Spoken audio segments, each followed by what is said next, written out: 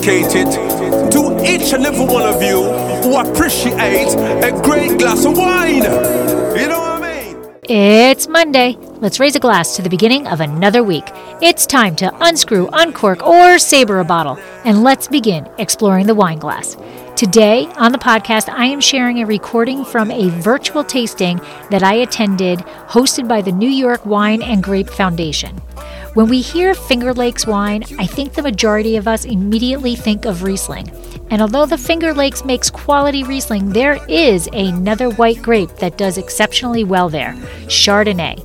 In fact, it is the second most widely planted variety in the region. The tasting was moderated by Dan Belmont, American wine expert and WSET Level 3 certified. I was sent 3 samples of Chardonnay from Osmote Wine Company, Damiani Wine Cellars, and Hounds Tree Wines. Alongside the Chardonnay, I received cheddar cheese from Cabot Cheese, a complement of different cheddar cheeses that will pair perfectly with the 3 Chardonnays. Thank you to the New York Wine and Grape Foundation, Cabot Cheese for sponsoring the class, and to the wineries Osmote Wine Company, Damiani Wine Cellars, and Hounds Tree Wines for allowing me to participate. Listen in as we hear about cool climate Chardonnay and how much the Finger Lakes has to offer. Sláinte! Hey everybody, I'm Lori Budd, a UC Davis winemaking program, someday service, champagne specialist, and WSET Level 2 graduate. You can find Exploring the Wine Glass on all the socials, as well as your favorite podcast catchers. If you haven't subscribed yet, now's the perfect time to swipe, subscribe, rate, and review. I promise I'll never tell you what to drink, but I'll always share what's in my glass. To New York Wines Online, Chardonnay, the other white grape, with Dan Belmont. To begin today's webinar, I would like to introduce Dan Belmont. Dan has spent hundreds of classroom hours thrilling guests with wine and cheese education on both sides of the Atlantic. He fell in love with wine visiting the Finger Lakes wine region in New York State and has since worked as a brand ambassador and hospitality consultant for several notable Finger Lake producers and the statewide industry, and judged the New York State Wine Classic in 2019. Dan is a certified American wine expert and holds the Level 3 certification in wines and spirits from the WSET. His decade plus of experience is the engine behind his latest work, Good Wine, GoodPeople.com, delivering good wine UK-wide. Previously, he led the education departments of New York City's famed Murray's Cheese, the largest artisan cheese retailer in the U.S., and Bedales of Borough, a trio of London wine bars. Excited to have you with us today, Dan. I hand the mic to you. Thank you so much, Rebecca. Hi, everybody. Happy Wednesday. Good afternoon and welcome. Thanks for the kind introduction, really. I am a New York native of Eastern Long Island, a longtime resident of Astoria, Queens. Let's go Mets. It's been a rough couple weeks, but let's go Mets. Other news, exciting stuff from across the pond in London, where I currently reside. We just launched the New York Bottleshop.co.uk, and I boast the largest by-the-bottle offering of New York State wine in the United Kingdom, and it's all powered by Good Wine, Good People. We stock 2 incredible Chardonnays. I fell in love with wine in New York, the people, the community. My experience there has created the lens through which I see the rest of the wine world. But enough about me. I am obviously thrilled to be here. We've got such a fun topic and even better company. The theme of today's tasting is Chardonnay, the other white grape. And we hope that the session is a great introduction to the New York State regions, styles, producers, and wines. Chardonnay was first successfully cultivated by Charles Fournier and Dr. Constantine Frank in the late 1950s at Gold Seal Vineyards in the New York Finger Lakes region. Chardonnay is the state's second most widely planted Vitis vinifera, European grape variety, behind Riesling. And while Riesling often takes the spotlight, I am so glad that Chardonnay is getting its moment in the sun with this webinar today. I recently took an unofficial poll of my social media community, which is chock full of trade professionals. And I asked, what do you think of when you think of New York State wine? And Chardonnay was mentioned mentioned nearly as much as Riesling, which is super good news. Sparkling wine also widely mentioned, and I think Chardonnay obviously plays a big role there too. It is a versatile grape that pairs perfectly with food and summer days.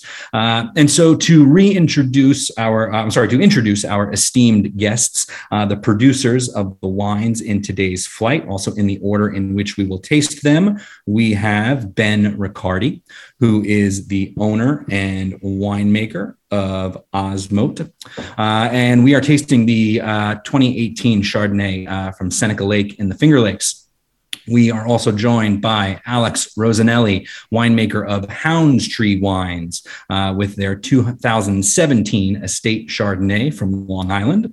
And we are joined by Jeremy Brochiers, representing Damiani Wine Cellars, with their 2019 Chardonnay from the Finger Lakes. So we want this tasting to be a conversation, not just between myself and the panelists, but with you, our guests too. So please pop any questions you may have about the specific wines or otherwise into the chat box, and we will make every effort to answer them as we go along. If I decide we can tackle it better later on, I will table it, but we will make sure to get to everyone's questions during the session. I'm always happy to talk wine and cheese, and I know that many of you have Cabot samples on hand. So please let us know which cheeses are singing with these Chardonnays. Finally, a big thank you to our hosts, the New York Wine and Grape Foundation at New York Wines, newyorkwines.org, as well as the three producers joining us today. So without further ado, it gives me great pleasure to introduce our first guest, Ben Riccardi, who's the winemaker and owner of Osmote Wine Company, which is based in the Finger Lakes on the northeast side of Seneca Lake. And we are going to kick this flight off with the 2018 Seneca Lake Chardonnay. Ben, how you doing, mate? I'm well, thanks. Good. Thank you for joining us. Yeah, pleasure to have you, really. So Ben, take a couple minutes, introduce yourself, introduce the brand, and introduce today's wine. Yeah, terrific. Ben Riccardi. So I'm from the Finger Lakes. I grew up outside of Ithaca and studied vineyard management at Cornell, and then traveled the world a whole bunch to learn as much as I could about winemaking.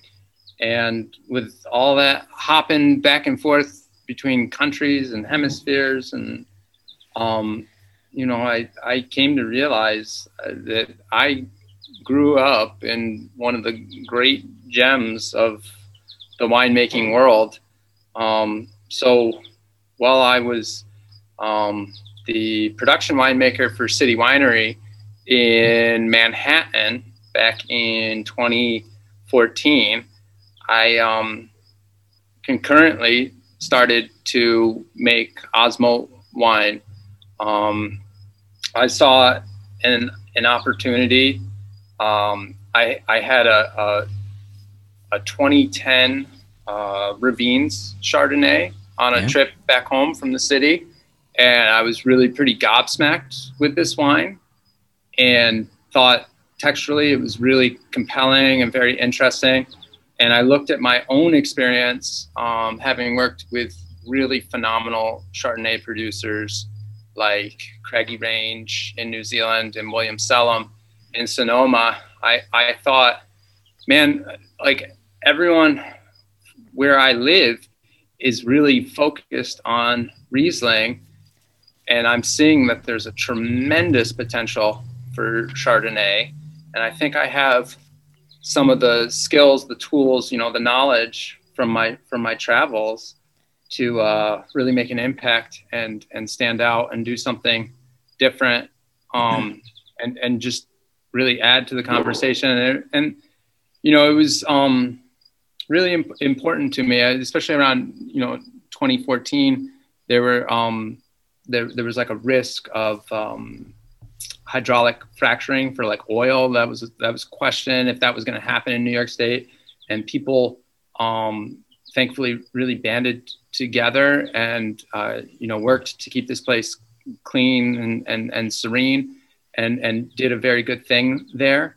But it was a gut check to me, and in a moment as tasting great Chardonnay, knowing that I like Chardonnay a lot, have something to offer to it, and that I could do something in work that will really preserve and promote agriculture and, keeping the Finger Lakes, keeping upstate New York green and sustainable. So, everything aligned, and that, there we were. We started. At first I was just making wine by contract in someone else's winery.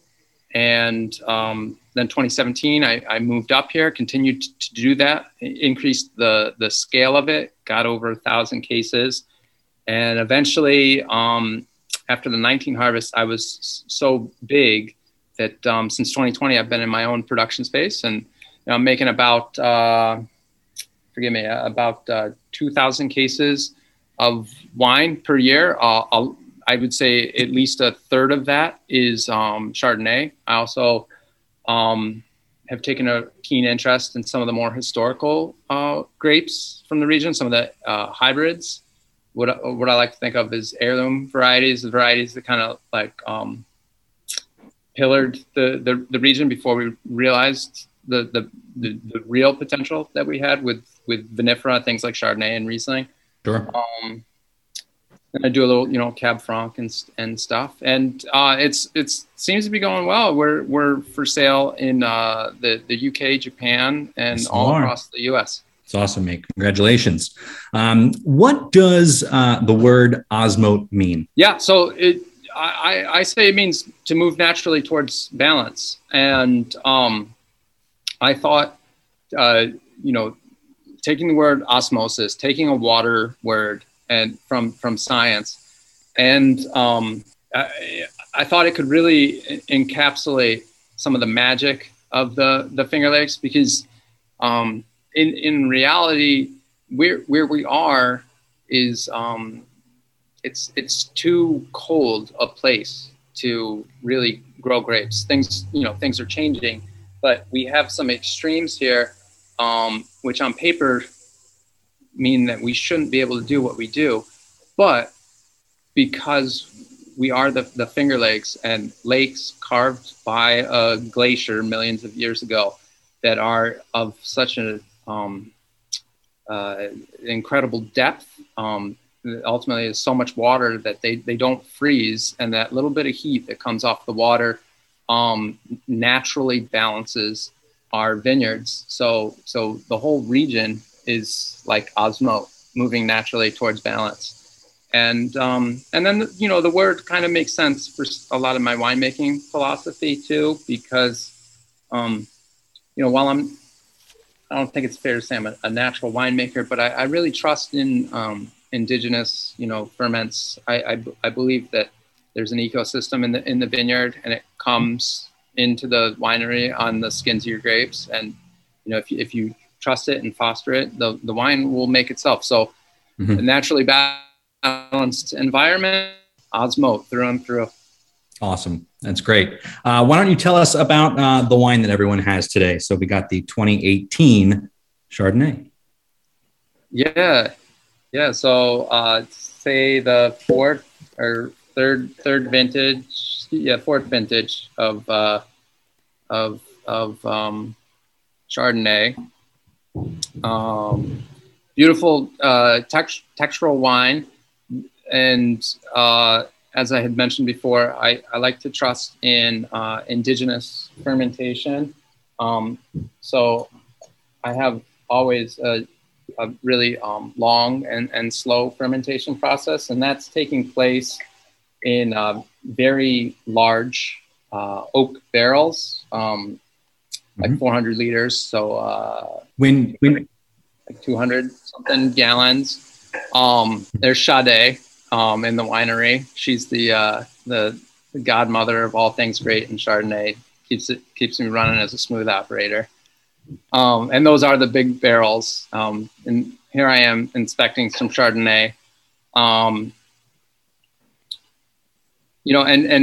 18 was a really difficult year in the vineyard, but Chardonnay is a really terrific grape in that situation, because it's one that you harvest early. So I think I was able to catch what was like a real kind of life-saving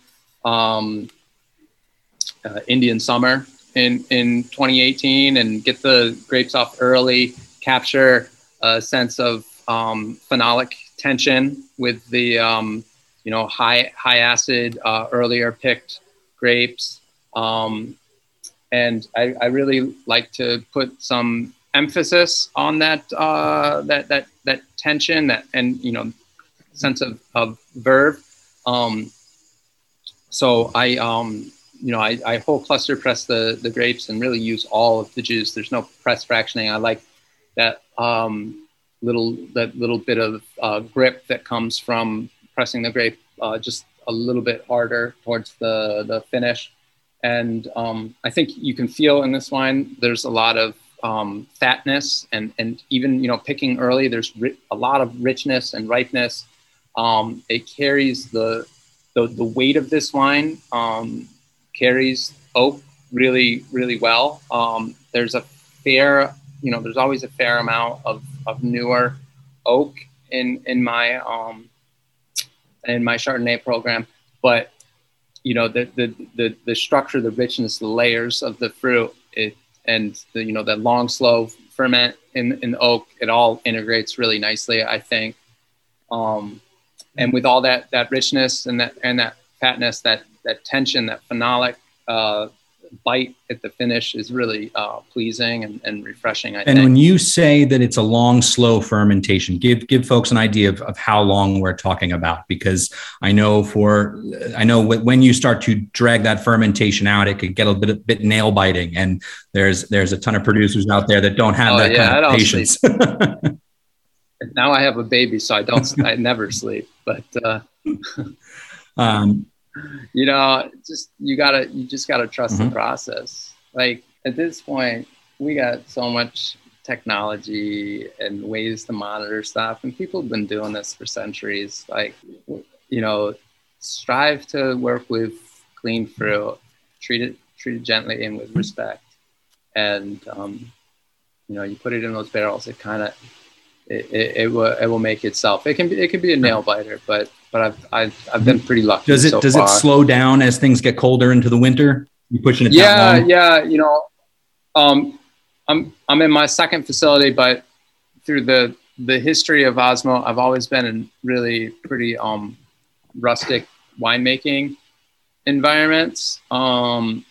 So really, I pick usually like first or second week in October. Like I said, 18 was kind of an Indian summer. So, I had some heat to work with, get the fermentation going. And ultimately what happens, it just, it gets so cold, and it starts to affect my barrel room. And then a real like seasonality takes over, and the barrels kind of go to sleep. And, I keep them topped up. I smell them all, every other week. Taste them, smell them, monitor them, and usually I'll hard bung them, even though I know that they still have some energy in them. And then come springtime, you start to see like a crocus or a daffodil or something popping up, and you better go to the winery. Yeah. You probably have bungs popping out of your barrel, and then that's just the magic of it, and why I say just like trust it. There's a magic. There's something that happens, and the ferments, they finish in springtime. It's pretty wild. So Ben, we got a couple of questions coming through. The first is from David Sitt, and we have: why did you decide to make two stylistically different Chardonnays? Did the grapes themselves help you determine the styles, or did you have two styles in mind and then sought out grapes to fit said styles? Yeah. So the Seneca Lake oak Chardonnay, which you're drinking right now, comes from the east side of Seneca, that appreciates more of the afternoon sun, ripens pretty well. And the vineyards are sloped and steeper, and they're on a glacial soil, so alluvial, gravelly soil. This is a soil that drains water better. So and then the slope helps the water move away from the vine. So ultimately, these vines, the Seneca Lake fruit ripens earlier.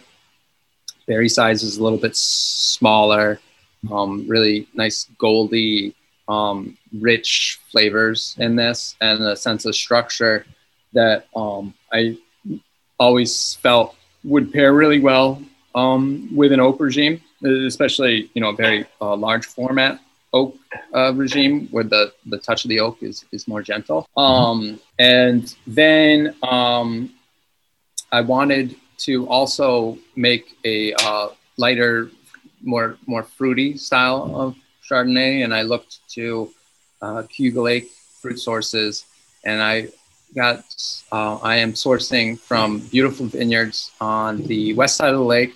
Appreciate more of the morning sun, and they're flatter sites. I really find on Cayuga Lake, the sites that I've worked with have a little more energy in the ground. There's a little more clay content. They hold water. Berries are a little bit bigger and speak to me with like fruit and freshness. And I try to keep it light. I don't over adorn it, and just let the fruit speak for itself. You know, fermented all the way in stainless steel, no oak. Great. And then Patricia was curious, and this is specifically to the wine that we're tasting today. Do you put all of it through malolactic fermentation, or is it just kind of whatever happens? Yeah, in my winery, it's kind of whatever happens. The 2018 is a total malolactic fermentation, but the wine gets its whole life in the barrel on gross lees, so like a heavy sediment. Yep. And I told you that I usually am finding the barrels fermenting into the springtime with the primary fermentation. So I get this. I go through a full malolactic, but I find that it never really comes out as overly buttery, because the wine is always alive, and that butteriness of a malolactic fermentation kind of gets re-fermented back into the wine, becomes something else. And it's all part of like building layers and creating complexity.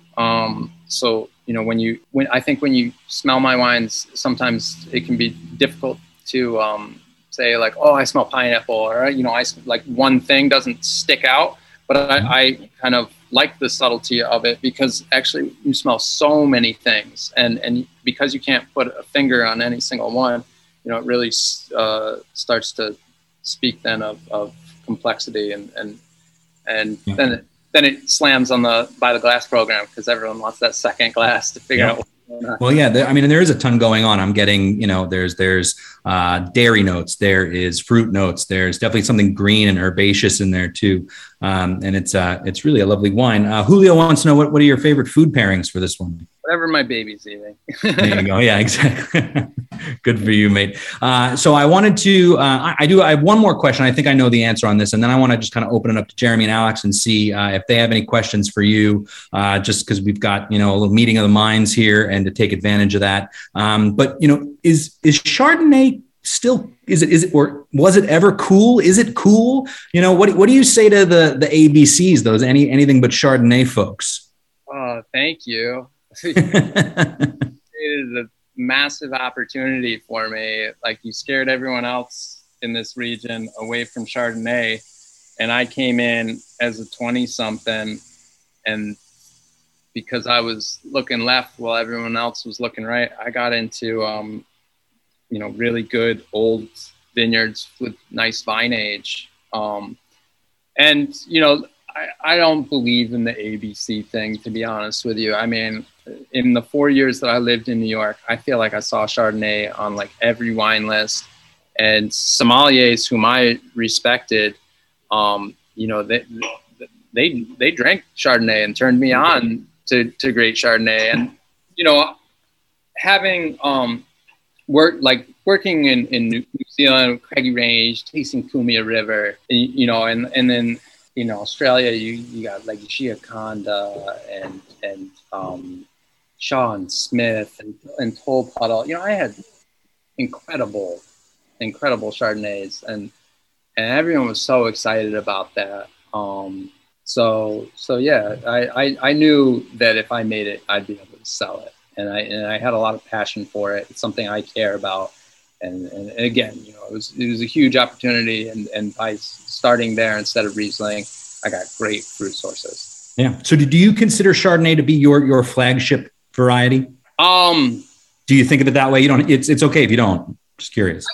I do. I mean, it's what I based the brand on. It's all I made for the first two vintages, you know, but now I'm like the hipster winemaker, I guess, because I started making Pet Nat and people love Pet Nat. And I took an interest in historical varieties and kind of re-empowering older vineyard managers and you know, putting a renewed interest on older hybrid vineyards and you know, so I've been doing that stuff too, and people have taken a real shine to it. So you know, it's awesome. Yeah.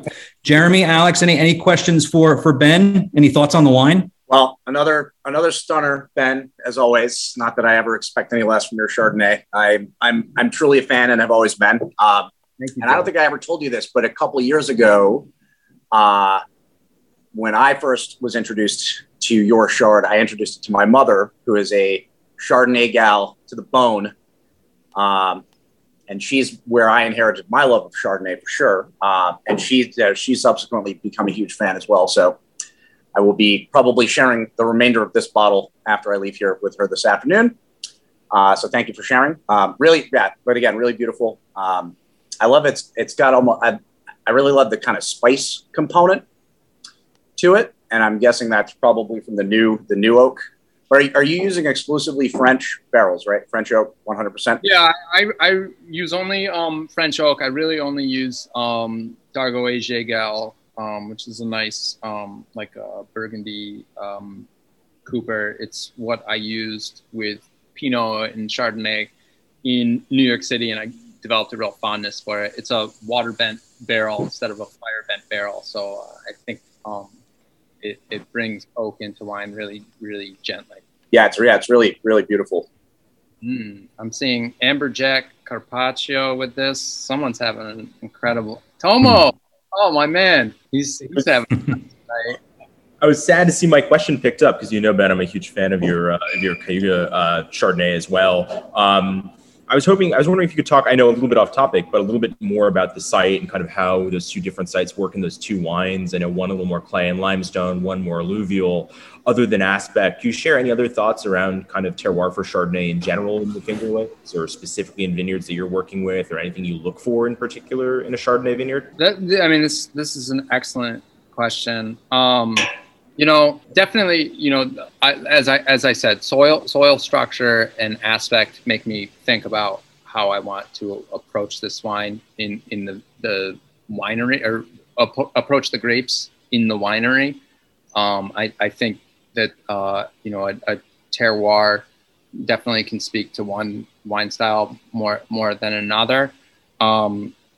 As I'm selecting fruit, you know, I'm going to more established vineyard managers, and kind of lucky to get what I can get. I have a great site in Burdett on the east side of Seneca Lake, which is again alluvial gravel soil with a nice slope to it, getting that afternoon sun, and I'm very much looking forward to planting Chardonnay there, and you know, perpetuating the Seneca oak regime style. I hope that your question. It's a very thoughtful question. So let's actually pivot. Ben, thank you so much. We're going to pivot over to Alex, just in the interest of time. And I think we're going to have more questions for everybody at the end as well. So we'll definitely hear from you again. But I want to introduce Alex again. We have Alex Rosanelli from Hounds Tree Wines, and he's got the 2017 Estate Chardonnay. Alex, please introduce yourself, introduce the brand, and introduce the wine. Thanks for joining us. Yeah, thank you. Thanks for having me. So we've been in operation since 2015, relatively young brand. We farm 30 acres of estate vineyard on the east end of Long Island, of which about 10 acres is planted to Chardonnay. It's actually our largest planting by acreage. So been working with Chardonnay since day one, and one of my favorite varieties to work with, in general. This past year, we opened our first tasting room, which is located in Williamsburg in Brooklyn. In addition to our Chardonnay, we make and grow at our estate vineyard Merlot, Cabernet Franc, Cabernet Sauvignon, classic Bordeaux varieties for the east end of Long Island. So Chardonnay is the only white variety that we work with, not the second white variety that we work with. So it's been really core to our project and our core white wine. Since 2016, we've planted a couple other varieties on the vineyard and look forward to working with those in the future. One of them being Marsanne and Roussanne, which will be our other estate white wine. So Chardonnay's been a lot of fun to work with. It's a favorite variety of mine. And we're really excited to have it today. So it's been exciting to see so many great Chardonnays popping up. I mean, we've been seeing more of them from the Finger Lakes as well. And then it's really been a core variety on the east end of Long Island where we are. So excited to be having this conversation. It's awesome. Why don't you tell everybody about the wine that we're tasting today, the 2017. And now a word from our sponsor. Did you know that Dracaena Wines has a wine club? We named it the Chalk Club. Draco is on our label, but Vegas was getting a bit jealous, so we decided he deserved to be our wine club spokesdog. In Las Vegas, betting chalk means that you are betting on all of the favorites, and we're gambling that once you taste our wines, we will become one of your favorite wineries. The club is simple, yet a bit different than most. We don't ask for a lot of commitment like others do. Choose between 3 tiers. The Sweet 16, where you'll receive 3 bottles twice a year and get 25% off all orders. Sign up for the Elite 8 and get 30% off all orders and receive 4 bottles twice a year. Or make it to the Final 4 and receive 6 bottles twice a year, as well as receiving 35% off all purchases. All tiers receive discounted shipping, are customizable, and are eligible for unlimited referral bonuses. Add $15 to your bank for each person you refer. Head to www.dracaenawines.com or the link in the show notes to find out all the Chalk Club has to offer and to sign up. We've stocked the odds so that you can get our award-winning wines without breaking the bank. Yeah. Absolutely. So 2016-17, same method of production for these wines. So it's 100% estate fruit, and we source the fruit from a single block at our vineyard, which is Dijon Clone 95. Some of the oldest Dijon Clone vines on the East End. These were planted in 1996, which is not that old in the grand scheme of things, but for East Coast wines and for Dijon Clone Chardonnay, it's been cool to work with some relatively older vines for that. This wine, we do in a couple different harvests. So we do a sequential pick. It's not a single pick. I generally like the kind of tension that the earlier picks bring to the wines in terms of acidity, and then really doing some of those later picks in terms of physiological maturity of the fruit. In terms of the region, North Fork, Long Island, compared to someplace like the Finger Lakes, longer growing season, more moderate maritime climate surrounded by water. So really that kind of, Indian summer effect as well, but really stretching into the fall. So our last pick for this wine is probably sometime in mid or early October. We really get that long hang time for that kind of full physiological maturity of the fruit, those really kind of golden skins. And Ben mentioned something in his conversation about kind of phenolic tension and that kind of extraction. That's something we always look for as well. So while some of those earlier picks, we're doing whole cluster pressing, just really focusing on that kind of minerality and bright tartness of the juice to add a little bit of kind of backbone to the wine. In those later picks, which are kind of the bulk of the wine by volume, we really are kind of pushing extraction, sometimes a little bit of a soak, sometimes just with that kind of incorporation of the press fraction, really kind of pushing that kind of phenolic extraction into the wine to give it that texture structure. I think one of the things that I love about Chardonnay, particularly from the East End, is it really does highlight as a variety kind of the sense of place, and we are surrounded by water, and there is always this kind of maritime quality and the salinity to a lot of the wines. So in general, I try, this is an unoaked wine. It is partially barrel fermented, which I'll speak to in a second, but I really do kind of want to keep the fruit itself at the center of the wine and keep that focus on the fruit that we're growing in our estate vineyard and the vintage and the terroir of the site. But really, I think the ripening and the way we handle the wine does kind of push past kind of primary fruit aromatics. So we're not necessarily looking for that kind of clean, crisp, like apple or pear, looking more to kind of go past that to get into kind of, more honeyed tones, and then looking to kind of bring out some of the savoriness that I think we experience in Long Island in general, which is kind of this kind of green olive note or dried herbal note, definitely more of those kinds of green as well as honeyed tones, adding a lot of kind of complexity and interest to the wine, along with kind of white floral elements. So that's been kind of a core element for us, and then kind of marrying that phenolic extraction with a little bit of barrel fermentation, with lees aging, although without using new oak. Okay, cool. I actually, so on your back label, it mentions Acacia barrels. Acacia, Tell me about those. Tell us about why, and then the what. What's the result from that compared to let's say French oak? Yeah, 100%. So we actually use D&J Acacia barrels, as Ben mentioned, D&J, the cooperage.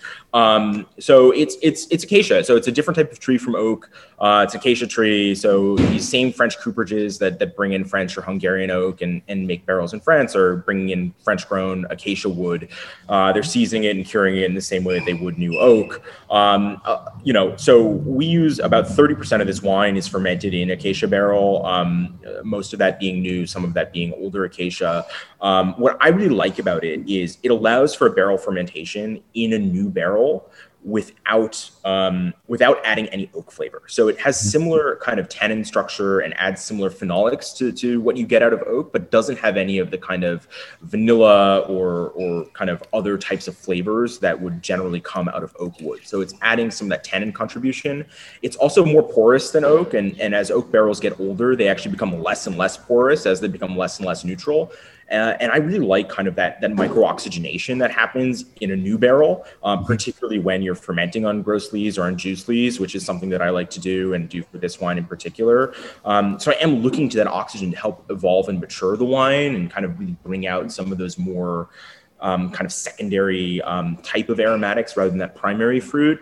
So I think the acacia does that really well in the sense that you get that kind of micro-oxygenation of the wine, and at the same time are getting a little bit of that tannin contribution, and which I think marries really well, particularly with the tannin extraction from the skins of the grapes to get that kind of marriage of wood tannin and berry skin tannin, while not covering up the wine with any types of flavors of vanilla or oak, because I really do want to kind of keep the focus of this wine in particular on the fruit. And I think it's a technique that I had worked with in Oregon, working with Pinot Gris, which is typically not an oak variety. And I wanted to bring it in here because I was really liking the flavors that I was seeing in oak Chardonnays from the North Fork, Long Island, particularly when they had significant bottle age. So I'd see bottles that were, 10 years old plus, and was really finding this really kind of beautiful herbaceous character, this salinity, this savoriness to the wines, kind of after the oak had this long period of time to kind of integrate and almost go away. And I wanted to see if I could bring out some of that and really focus on that as the primary focus of the wine, as the expression of the terroir, rather than kind of need to keep it for 10 years in bottle to kind of integrate away some of those oak flavors. So wanted to kind of keep it focused on that fruit while bringing in that tannin balance, that structure, that kind of richness from barrel fermentation, and kind of the development of the aromatics that happens from the oxygenation. Super cool. You've pretty much answered my question that I had lined up for you, and that it's great. But Chardonnay is often referred to as a winemaker's grape, and I think this is kind of also my retort to those ABC folks, and my wife included. But you could slip in a Chablis in there, and she wouldn't know the difference. So it's great. It's got very notable versatility, right? And so when someone says, "Oh, I don't drink Chardonnay," for me, it's like, it's like telling me you don't like music, right? There is a Chardonnay out there for everybody. You might not have found it yet, but I promise it exists. And so, it's kind of a chicken and an egg question. What comes first? Are you managing the grapes to make a certain style, or are you making a certain style based on the grapes that you achieve from any given vintage? Yeah, definitely. Right. So, it is a chicken and egg, right? And I think it depends on kind of how you think about Chardonnay and how you think about the best expression. And for me, what it always comes down to in terms of thinking about what the best version of a wine is, or what I'm trying to do with the wine is how can it express something unique about the place where it's grown, right? Because that for me is the brilliance of wine in general and the magic of wine, and also, of Chardonnay, right? It's this wine, it's this variety that's planted all over the world and has these unique expressions in different terroirs and climates. Ben mentioned a whole bunch of great producers all over the world, and I think that's something that's really fascinating and awesome about Chardonnay. And I think when I approached this wine in 2015, which was my first year farming this vineyard, was, what do we want to do with the Chardonnay? I could make 15 Chardonnays. I could make 15 Chardonnays that would all be different wines, right? What can I do with Chardonnay that's really going to be a unique reflection of this place and is going to say something that's unique, and it's going to be a wine that's going to showcase, at least at some level, that it couldn't have been made somewhere else, right? That this is a wine that's going to be reflective of its environment. And I think that was really core to me. And that was really kind of what got me thinking about the different elements, right? And some of the things I love about the North Fork of Long Island is that you can achieve this really high level of physiological maturity in the fruit and ripeness in the fruit while retaining acidity and this really bright kind of pop of tartaric acidity. And then also that you can really ripen those skins and get that phenolic extraction while having to be ripe and round and not green or harsh in any kind of way. And also that the wines lend themselves to this savoriness or to this saltiness. So I really kind of wanted to harness all of those different things, push the ripeness, push the extraction while retaining balanced alcohol, bright acidity, and really kind of leaning into that kind of savory, salty, herbaceous, floral character that I think is really interesting and unique to the maritime climate that we have on the east end of Long Island. Awesome.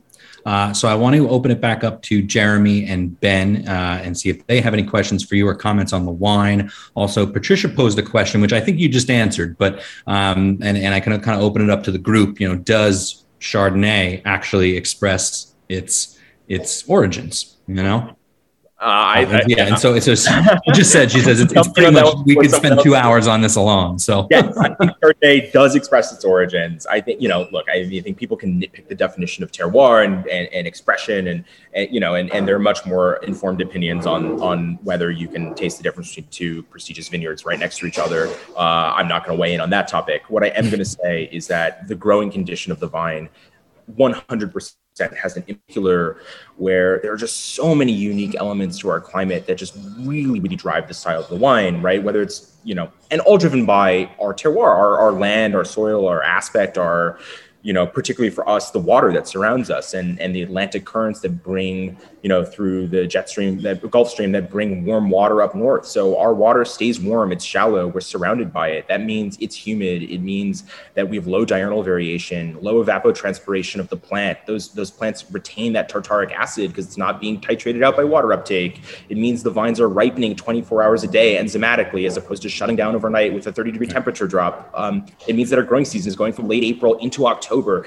All of these things have a huge impact. I'm not going to go and say that the specific soil, any one mineral or any one element of the soil is going to be reflected specifically in the glass, but those kind of microclimatic and mesoclimatic elements really do, I think, show up in the wine. And I think in certain varieties like Chardonnay that are adaptable to so many different environments, you can really see that specifically and in really kind of like a fine-tooth way.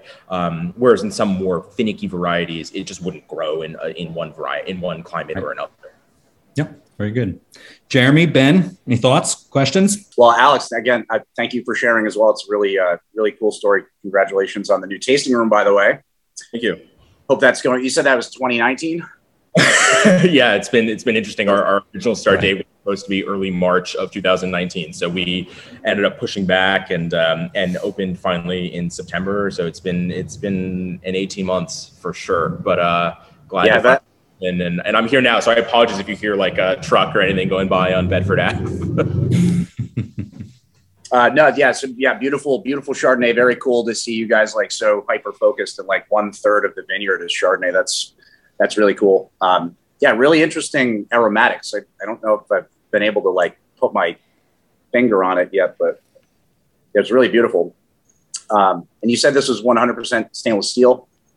No, so this is two-thirds stainless steel, 1/3 that acacia barrel fermentation. Oh, right, the acacia barrel, right. Yes, I'm wondering if that's the aromatics I'm picking up. But I like that. I like that there's no one aromatic specifically. I think one of the things that I love in Chardonnay tastings in general is when you go through and and you're getting these savory elements or herbaceous elements that aren't fruit driven, right? And you're getting notes of caraway or notes of whatever. And so that's what I really wanted to do with this wine in particular. I think one of the as a relative newcomer to the East End of Long Island in terms of being a winemaker and a wine grower out there, I really wanted kind of a priori to not do, there's so many great stainless steel Chardonnays in the East End of Long Island. They're just like beautiful apple pear. There's so many great barrel fermented Chardonnays in the East End of Long Island that are super classic and run the gamut from being Burgundian to being kind of in a new California style, that I really wanted to try and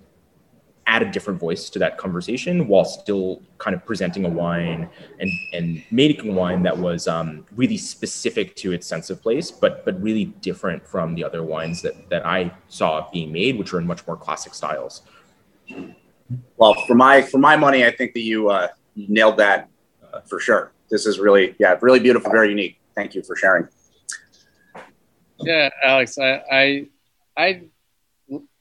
feel like I can get a sense of some of that skin contact and this waxiness in the aromatics, and it's really compelling and interesting. And you said something that means a lot to me as well. In that you appreciate when someone says like, I can't,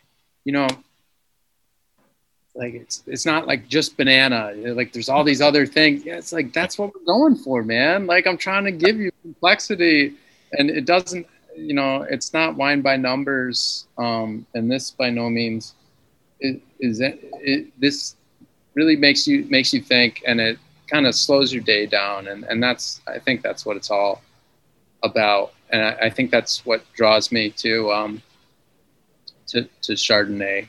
And your bottles delivering that. Yeah, I think that I'm really stuck in. You mentioned olives in before, and I've been really stuck on that ever since you said it, and I find it fascinating.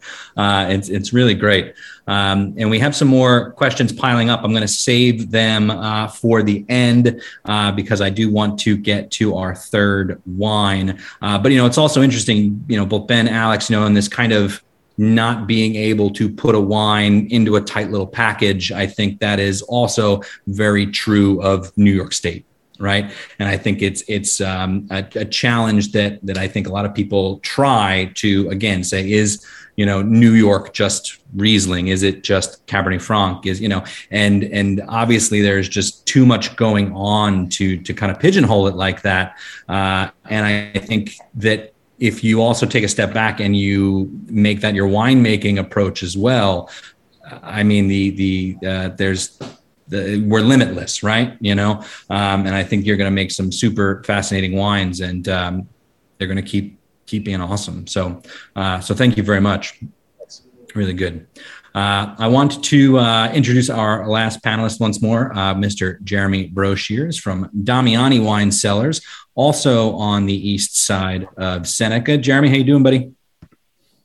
Great, Dan. Thank you very much for having me. I know that it's supposed to be Glenn, one of the owners of the operation today, but he had something come up, so I'm stepping in. I am woefully not the winemaker, so you will forgive me for not getting as technical as Ben and Alex did. but I'm the tasting room manager here at Damiani. I've been with these guys for 4 years now. It's been 4 years as of this week, in fact. Cool. Congratulations. Happy anniversary. Thanks. So, so I'm a Finger Lakes native. Like Ben, I grew up outside of Ithaca on Cayuga Lake as well. Though I spent about half my life in New York City. My family's from Queens. So appreciate the Mets statement, Dan. Thank you very much for that. That kind of set the tone for me for this thing. Backslide this season, though, huh? Yeah, well, we don't have to talk. Well, it's a good thing we're drinking. We'll put it that way. So like I mentioned to Ben before, I have a lifetime love of Chardonnay. It's one of those things that I almost get a little pushy in the tasting room about it when people sort of scoff or skip it, like, oh, I don't drink Chardonnay, like Dan, you pointed out, ABC, right? So I get a little, you try it, you might like it, sort of, so I feel a little pushy in that way sometimes, but I also really love turning people on to Chardonnay because I think for a lot of people, they're just not familiar with the depth and breadth of the variety, and I feel like that's very true of a lot of American wine consumers in particular, where, they know big brands and they know, box wine from the West Coast and whatever. But so I've been a long time fan of the Damiani Chardonnay for a lot longer than I've worked here. I love the balance. Phil Eris, our winemaker, and I'm going to steal some verbiage from Ben. He was talking about balance a lot, and that's definitely key for our Chardonnay program, which has definitely been a journey. So the winery opened in 2004. Lou Damiani and Phil Davis, the founding fathers. Lou was the winemaker, Phil's the grower and vineyard manager. The whole premise of the Damiani, well, I can't call it an experiment anymore, but the experiment at the time in the mid 90s, late 90s was, let's plant the kinds of things that we like to drink. And it just kind of took off from there. So Chardonnay has been something that these guys have been making since the inception of the winery. So over 20 years of making Chardonnay at this point. And, I really think that it's grown. And like I said, it's been a journey for sure. We've experimented with different barrels over the years. This does a barrel fermentation, by the way. So this does primary fermentation out of barrel, secondary fermentation in generally second or third use French oak with a little neutral oak worked in there. This particular vintage is 3/4 natural ferment and then 25% inoculated. And I can pull the tech sheet if you really want to know yeast strains and things like that. We can get into it. So for us, Chardonnay has always been sort of near and dear to the program. In this region where the Finger Lakes is essentially synonymous with Riesling, it's really beautiful to sort of turn people on to, aptly put, the other white grape, Chardonnay. Now, for me, as a serious sparkling wine fanatic, I'll say, I can't talk about Chardonnay without talking about sparkling wine.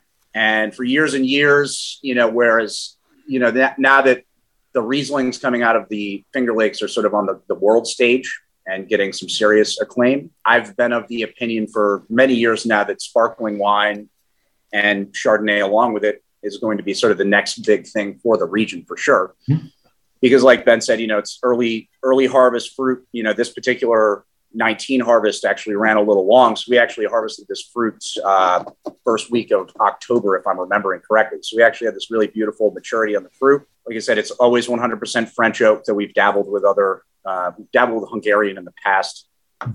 Bosway is the sort of Cooper that we're working with that we kind of fell in love with over the past few years. 2019 was a really special vintage because we actually saw, and I think it's in one of the slides, it was our first ever reserve white wine bottling. It was the 2019 Chardonnay Reserve.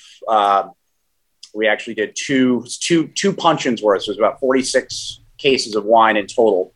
But Dan, to your question, I know that, for us, we source a lot of fruit. Majoritively, it's all East Side Seneca Lake, all from what we refer to as the Banana Belt, which is sort of the fun, cheeky nickname for the warm. Yep, there's that black label, beautiful reserve Chardonnay. We're drinking its little brother, of course. Not that this is anything to sneeze at. The Banana Belt microclimate is really quite fascinating. There's a great picture. So that's actually the vineyard where we grow our Chard, which is the northernmost vineyard. It's about 6 miles north of the tasting room in a little town called Valois. And then we source from a handful of other growers actually between there and the tasting room down here in Burdett. So it's all Eastside Seneca Lake fruit. And like Ben was saying, we've got the slopes, we've got the angle of the sunlight, especially the direct afternoon sunlight's a lot more intense. So the microclimate conditions here are really, really fascinating. Seneca Lake is like a really, really cool body of water and how it affects the growing around it. There will be days, and I still live over on Cayuga Lake. There will be days where I drive out of the Cayuga Lake Valley up over the hill down into the Seneca Lake Valley, and it'll be snowing a quarter of a mile that way.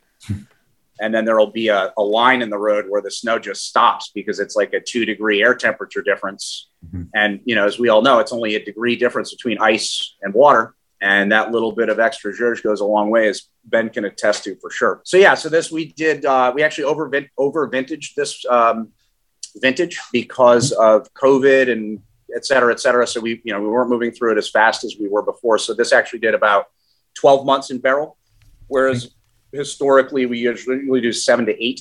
Like I said, it's all second, third use and neutral oak barrels, generally speaking. So you did a great job of answering my question already. And I think it's actually great that you are boots on the ground in the tasting room. I think that is really, for me, just as important as, the winemaker perspective. Really, you are the mouthpiece for the wines that are being made. And you're also, really the best person to get the feedback from the people that are really drinking it, which is awesome. And so my question was, should Chardonnay be getting the same amount of attention as Riesling, and why? And I think you answered that. I even said, what does the future look like? And I think the future is bright for Chardonnay. I think you think that too. Yeah, I think so too. And I have to say, not to get into too much of the business, I want to stay focused on the wine as proper for these things, but I have noticed, it's been a noticeable uptick in Chardonnay consumption from the tasting room in the past 2 years, for sure. And I don't know if it's, took the words out. I don't know if it was specific to the vintage, because of course, doing this where we do it, we get a lot of vintage variation, which we celebrate. And answer your question before, it always starts with the fruit. So there's no, as I think, as Ben put it, it's not wine by numbers, right? So it changes every year. And I think that's special. And I think it's something to be celebrated. It gives us something new to talk about all the time. And I don't know if it's just Riesling fatigue or if Chardonnay has just sort of become more prevalent in the conversation to wine consumers. But I've seen Chardonnay really moving lately, which really, again, as a Chardonnay fan, does my heart good for sure. It's something cool. We talk about, Ben talked about balance. We're all about balance. It's not heavily oaked. We only do partial mallow. So it's not like overly buttery vanilla bomb. And it's fun to show people Chardonnays that have this like the bright acid component of like this lively mouthfeel. They're almost like dance on the palate sort of things, as opposed to like these rich, heavy, chewy, high alcohol Chardonnays that I think a lot of people just sort of by rote associate with the variety. Very good. Alex, Ben, questions, comments, thoughts? Yeah, no, it's seeing a lot of evolution in the Damiani Chardonnay. It's exciting to see the move more and more to, like a longer, slower natural fermentation. I echo your sentiment. I think that, Chardonnay is seeing an uptick. If ever, I don't know if ever it had a downstroke really. But I think as we make more and more textural wines, people are really taking notice.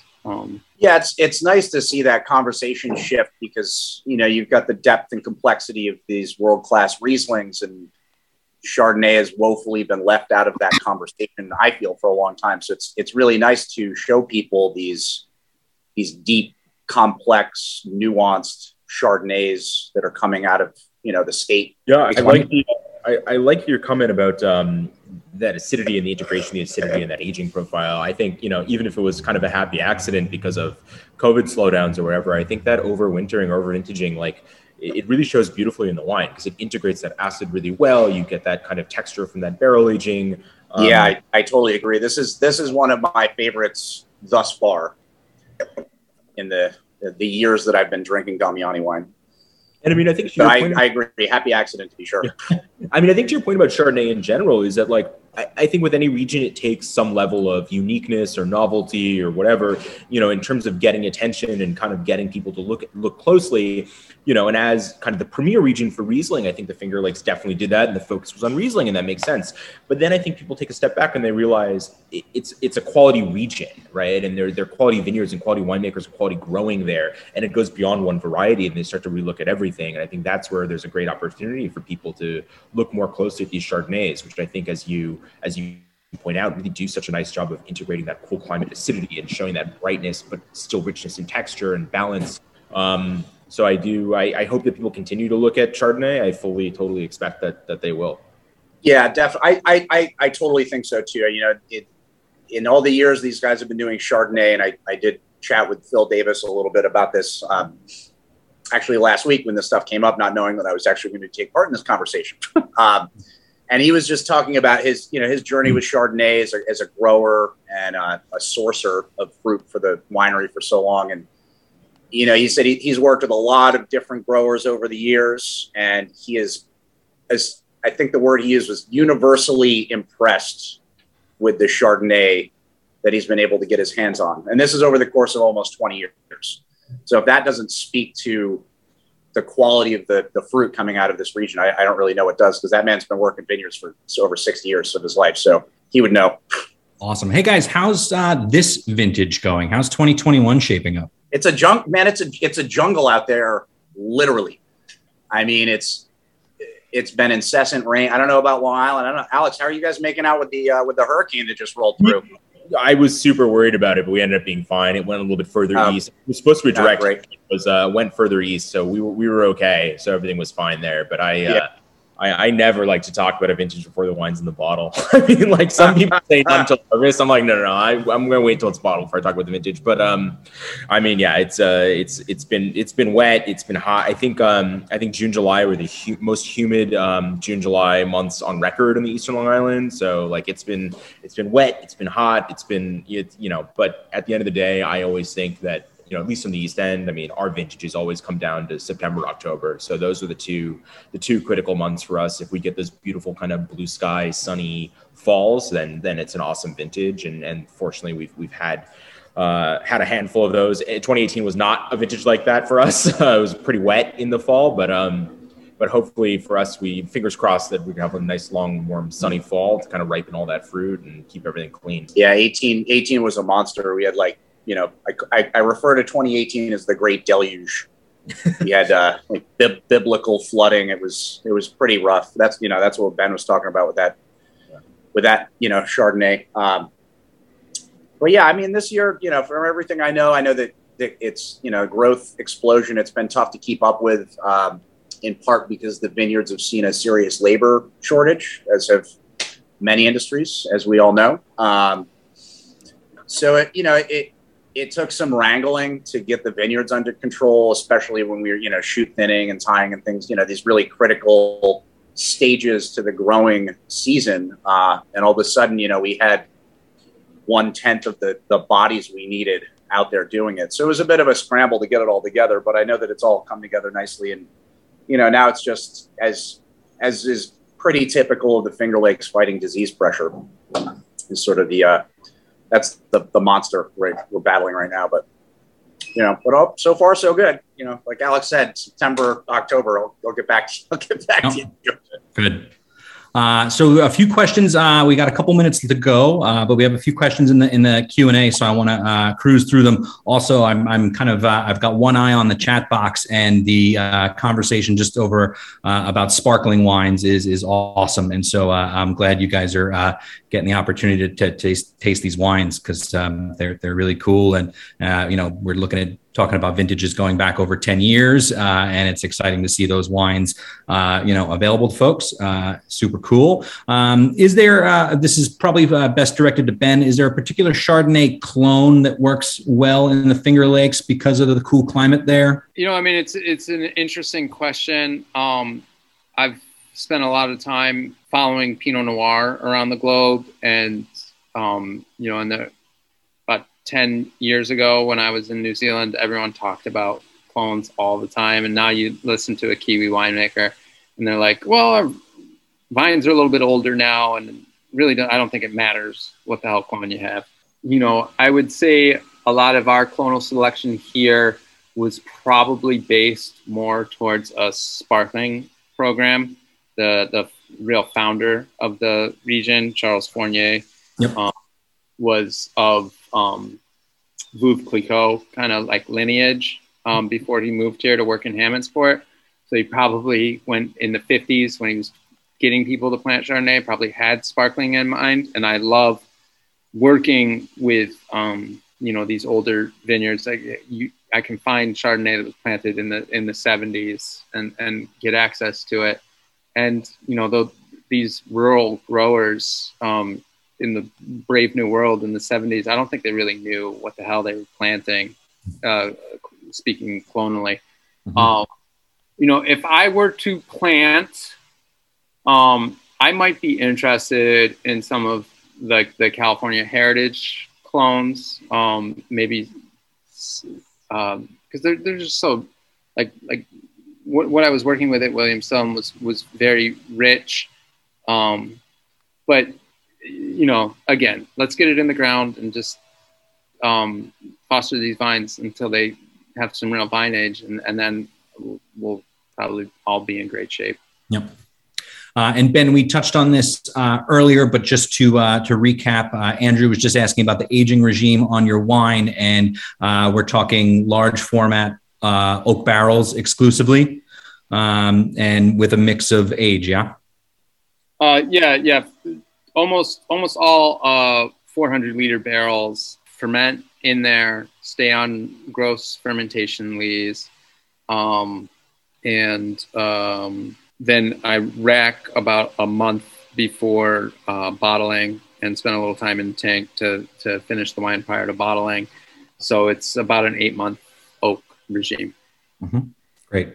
And then we've got one more. Where does, commercially speaking, New York State, where does Chardonnay fit in relative to other varieties? And I know we've kind of been talking about this kind of broadly speaking throughout, you know, and I think as a retailer myself, you guys have been, I stock more Chardonnay, different bottles of Chardonnay than any other white grape variety, and so you guys have been doing a great job on answering these tough questions that I'm posing to you. Is Chardonnay not cool and things like that? And really, for me, it's just there is so much more wine available at the moment. You know, there's more fine wine being made in the world and in different places, and the access to it has never been so good. And then we have absolutely seen, you know, a resurgence or a dedication towards native varieties, indigenous grapes, things like that. And so I love Chardonnay, but how does it fit into the conversation when there's so much else going on now?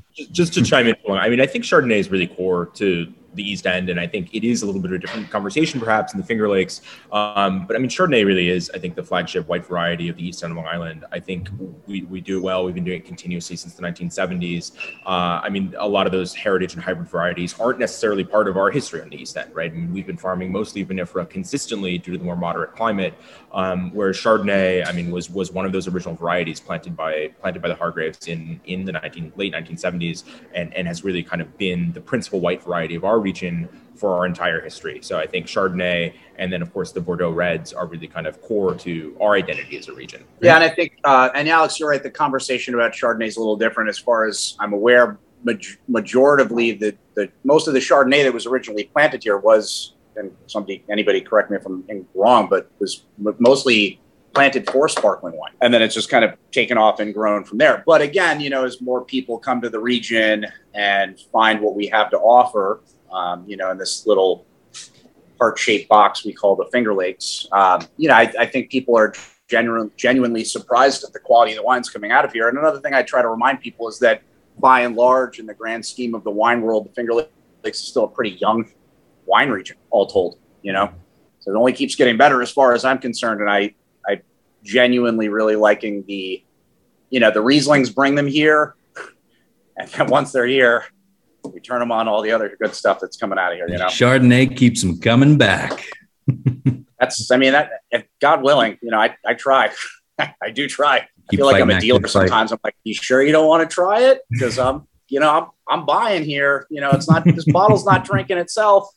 Stuff like that. Gentlemen, before we close out, any final closing thoughts, shameless plugs, anything like that? Everybody feeling good? Well, I've got less than a case left of that reserve Chardonnay, so it's on the website. I know I saw it pop up in the chat before. I'm sorry I didn't speak to it directly, but I think somebody asked the difference between the reserve Chard and the regular. The biggest difference was it was a small lot with the reserve Chard. It was 2 puncheons worth of wine. The first time we've ever used brand new French oak barrels, 1 medium toast, 1 light toast, and it was over vintage, 18 months of barrel time. Biggest difference.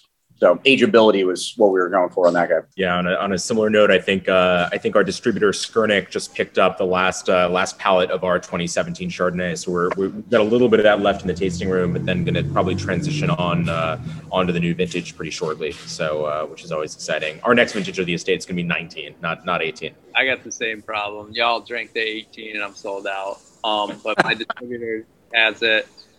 You'll find it in New York and Atlanta and what have you, but the 19 I think has an even better oak integration.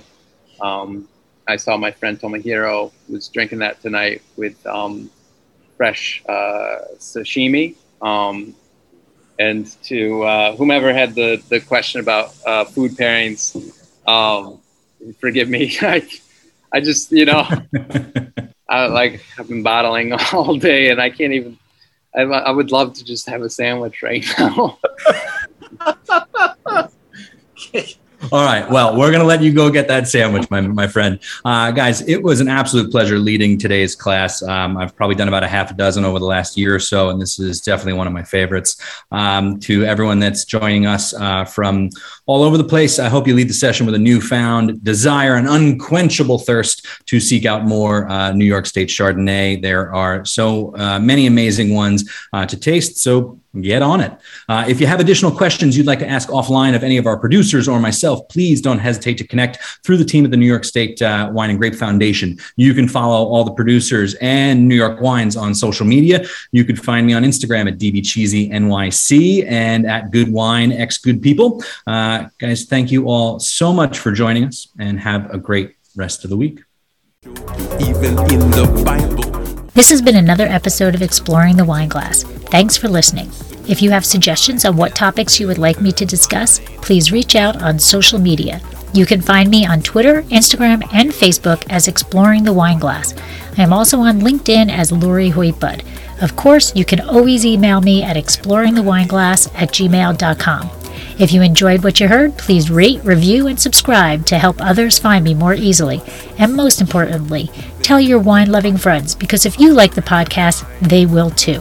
Music is Wine by Kevens. Until next week, sláinte.